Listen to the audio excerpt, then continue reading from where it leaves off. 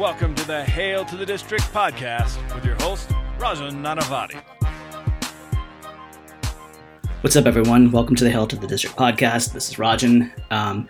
We're recording this in different parts. Pat and I are kind of attacking this separately, but together, if you will, considering the logistical problems with kiddos and scheduling and all that fun stuff. But we definitely want to make sure we got some content out to you guys, although nobody really wants to talk about the Washington football team's performance this past Sunday, which is yesterday, given the time I'm recording this, against the New Orleans Saints, which of course ended in the 33-22 loss. Just again, as usual, emptying my notebook of all the things I wrote down during the game. Lots of furious and angry scribbles. I'm just to kind of dive right in, I'm going to get started with this. I mentioned this to my friends in our ongoing football Slack channel that we have. For those of you who've seen the Dodgeball movie, the one with Vince Vaughn and Ben Stiller, if you remember when Rip Torn comes in and he tries to coach the Average Joe's guys, and he's describing the way they first look when, he's trying to teach them how to play dodgeball. Now, Rip Torn uses a very politically incorrect phrase, which I obviously won't repeat here. I don't want a John Gruden incident coming back to haunt me in some way, considering the John Gruden resignation news came out just a little while ago. But the phrase that Rip Torn uses, to me, best describes the state of the defense of the Washington football team. So to paraphrase Rip Torn's quote, "We look like a bunch of brain-dead people trying to hump a doorknob." Our defense is breathtakingly clueless. I think it's the second time in a row I'll say this. I'm probably going to say it every single week, considering that's what it is. We have no idea how to play football. Not good football, just football in general.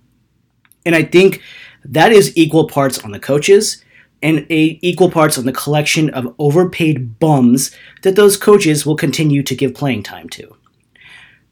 The guys on the defensive line keep making these comments about people needing to stick to their assignments, or more simply, people just need to do their job. It's a matter of execution. It's a matter of trusting each other. It's a matter of making sure that what you're doing during the week reflects in the game. I don't know. But whatever they've been saying, it's been repeated enough times now to make you wonder whether the coaches actually are drilling in exactly what they need to do, considering some people understand what their assignments are and what the players are supposed to do in a given set of circumstances.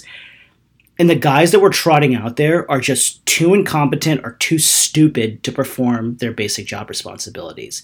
And I honestly would not be surprised if that was the case. Hindsight is always 20/20, but you can't help but notice that. Look at the contributions of the young and the hungry to prove themselves guys like Cam Curl, Jeremy Reeves. You all know I love Jeremy Reeves. Pat's talked about it. Big fans of him. It was so frustrating to watch Washington not bring him back this year. Khaliki Hudson, I'm sure there's others who I'm probably forgetting, but they played such a big role in turning our season around last year. And what did we do? We replaced them with a bunch of brand-name bums. I mean, look at the shitheads on our defense. Landon Collins is hot garbage. Bobby McCann is straight-up trash. William Jackson can't cover anyone to save his life. The personal foul call that ended with Taysom Hill getting a concussion, it was kind of bullshit, but regardless of how you feel about it one way or another, William Jackson continues to find himself in the wrong situation at the worst possible times. Not a great description that someone wants to have for you. I love linebacker Colt Holcomb, but he's clearly overmatched out there. I'm going to take a quick left turn right now with Jamin Davis because, he's everyone's favorite whipping boy around here. And the latest, uproar du jour is about the fact that he only played 13 snaps yesterday. Look, I'm going to bring this back to the coaching, the preparation, stuff like that. I think, and that's the bigger question. As listeners to the podcast, for those of you who heard me before, I'm sure you'll recall me saying that we need to approach him as that he was a project. He was going to need time, and just to make sure that I reiterate properly, we're getting exactly what we should have expected from a guy who has all of 1 year of starting experience in college. I strongly believe we have done him no favors by asking a guy with that little experience coming out of college to learn an entire NFL playbook at one of the toughest positions to transition from college to the NFL. And yet our coaching staff basically just unloaded everything plus the kitchen sink on him, and instead of maybe potentially trying to bring him along more slowly and deliberately. And if you want a case study of the right way to do it for a linebacker who's talented but raw and needs some time to acclimate to the NFL game, go look at what the Arizona Cardinals, the undefeated Arizona Cardinals, are doing with Zaven Collins. And again, those of you who know me know he was my favorite defensive prospect in last year's draft. Arizona saw in training camp that Collins wasn't ready to take the starting job right away. They wanted to give him the starting job right away, but they saw the dude on the field, they saw he's good, but they're like, no, is he really ready to be the starter? No, he's not. So they've continued to play Jordan Hicks as their as their middle linebacker as the starter, and they're bringing in Collins in certain packages, which they basically tailor to what he does best, and what he can do, what he's proven he can do well on the field again, what he does best, right? And long story short, he's been making plays for them. He doesn't play every single snap. He's not a starter per se on the depth chart, but when he's in, he makes an impact because he's thinking less and playing more because they're not inundating him and with trying to learn everything right off the bat, right? Like, you can't ask someone to learn a brand new language and then throw him in with a bunch of native speakers only like a couple weeks later and then wondering why he's floundering. I mean, like, what were you expecting? You know, it's so easy for like the talking airheads to discuss how Davis looks like a bust, but they're continuing to miss the forest from the trees regarding the situation that he's been put into. And I'll put one more final note, and I mentioned this again to my friends, nothing against Sam Cosmi per se, but the fact that Washington passed on Jeremiah Owusu-Koramoah in the second round of this past draft has to be re-examined. I said it before that if we take Davis in the first round, that's fine. Why don't we build strength on strength and put Owusu-Koramoah right next to him? Because it's not exactly like we've got the 85 Bears linebackers in the current group as it is. And if you put together Davis, Owusu-Koramoah, and God forbid you would have brought back one more year of Morgan Moses, compare that to the current situation we have right now, and tell me you wouldn't take the former 10 times out of 10, because you would and you should. But hindsight is always 20/20. Getting back on point, in terms of the ineptitude of our defense, once again, you guys, I'm sure, have seen all the quotes about on the first touchdown by Deontay Harris, how New Orleans caught our defense sleeping or with his pants down or whatever cliche you want to use. And the more people have broken it down on social media, the more makes you want to pull your hair out. There was one other play that I wanted to kind of point out, which flew a bit under the radar, but it was just another perfect microcosm of our defense having no clue what the fuck to do out there. The Saints drive right after we cut it to 27-22. They're moving the ball down the field, but it wasn't that easy. The defense was kind of stopping them at points. The New Orleans drive was a bit fits and starts, but then there was that big catch and run by Adam Troutman, the tight end. And if you watch that play, Cole Holcomb is literally pointing out as the snap is taking place that someone needs to go pick up Troutman. You'll never guess what happens. Nobody picks up Adam Troutman. So we see Cole Holcomb sprinting back and trying to cover him, only, of course, to watch Troutman make a big play, which would eventually set up Alvin Kamara's nail-in-the-coffin touchdown run. I mean, it's just shameful how stupid our back seven is. We have to talk about the Hail Mary, even though it's been discussed ad nauseum, and even though, as it's to no surprise to anyone, it's 10 steps beyond unacceptables. I don't care if Landon Collins and the rest of the secondary thought the Saints were going to go short, go out of bounds, go deep, or go for ice cream. I don't know what the fuck they thought they were doing, but how is it in a jump ball situation nobody fucking jumps? Explain that to me. And I wrote this down literally as I was watching that replay about a dozen times, and then others have pointed it out today.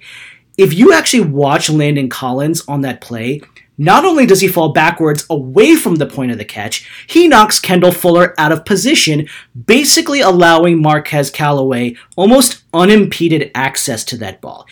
What a joke. I mean, Christ, I can't stress it enough. Landon Collins fucking sucks. That guy, Jesus Christ. It is a direct correlation of the more that guy gets playing time, the more our defense underperforms. It's that simple. It really is.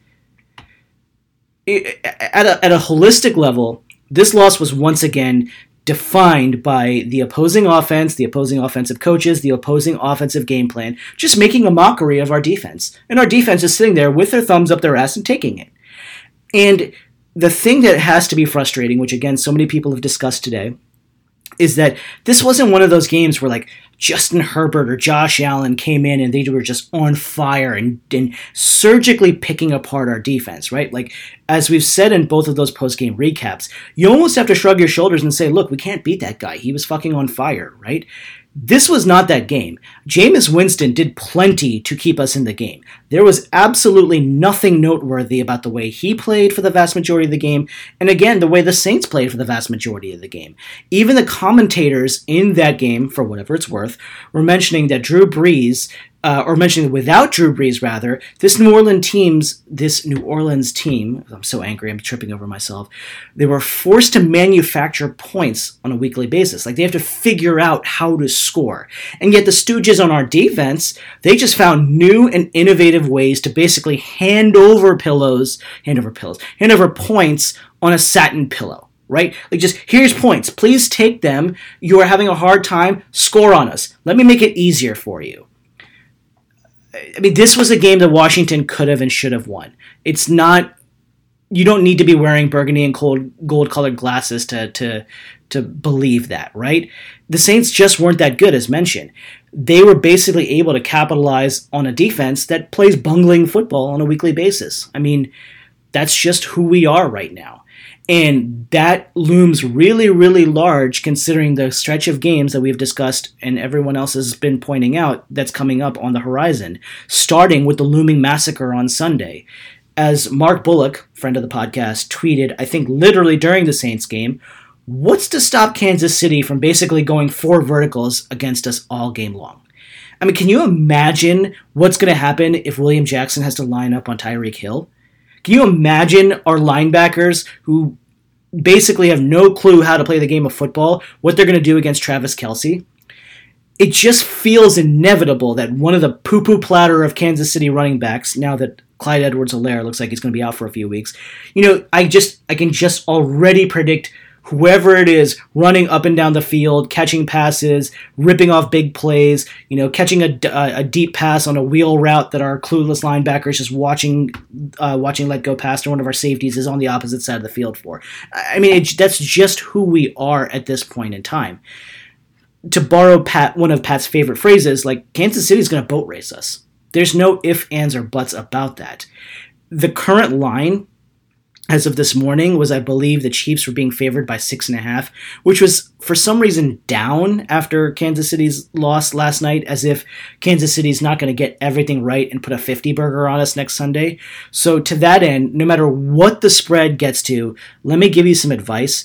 Bet your entire 401k on the Chiefs. It's literally the easiest money you'll ever make. I don't care what the line is. If the line is 25, bet your 401k, bet someone else's 401k too, and make them some money. Kind of wrapping it all up, I guess, as usual, Washington fans, in their measured reaction, were calling for Ron Rivera's head and questioning everything about him as a coach. And look, I get the bloodlust. I'm obviously fired up about it. I get that he's ultimately the one that has to answer for the in-over-their-heads product that we roll out on a weekly basis. I also get that his comments today about being only a handful of plays away from different circumstances or wins or whatever.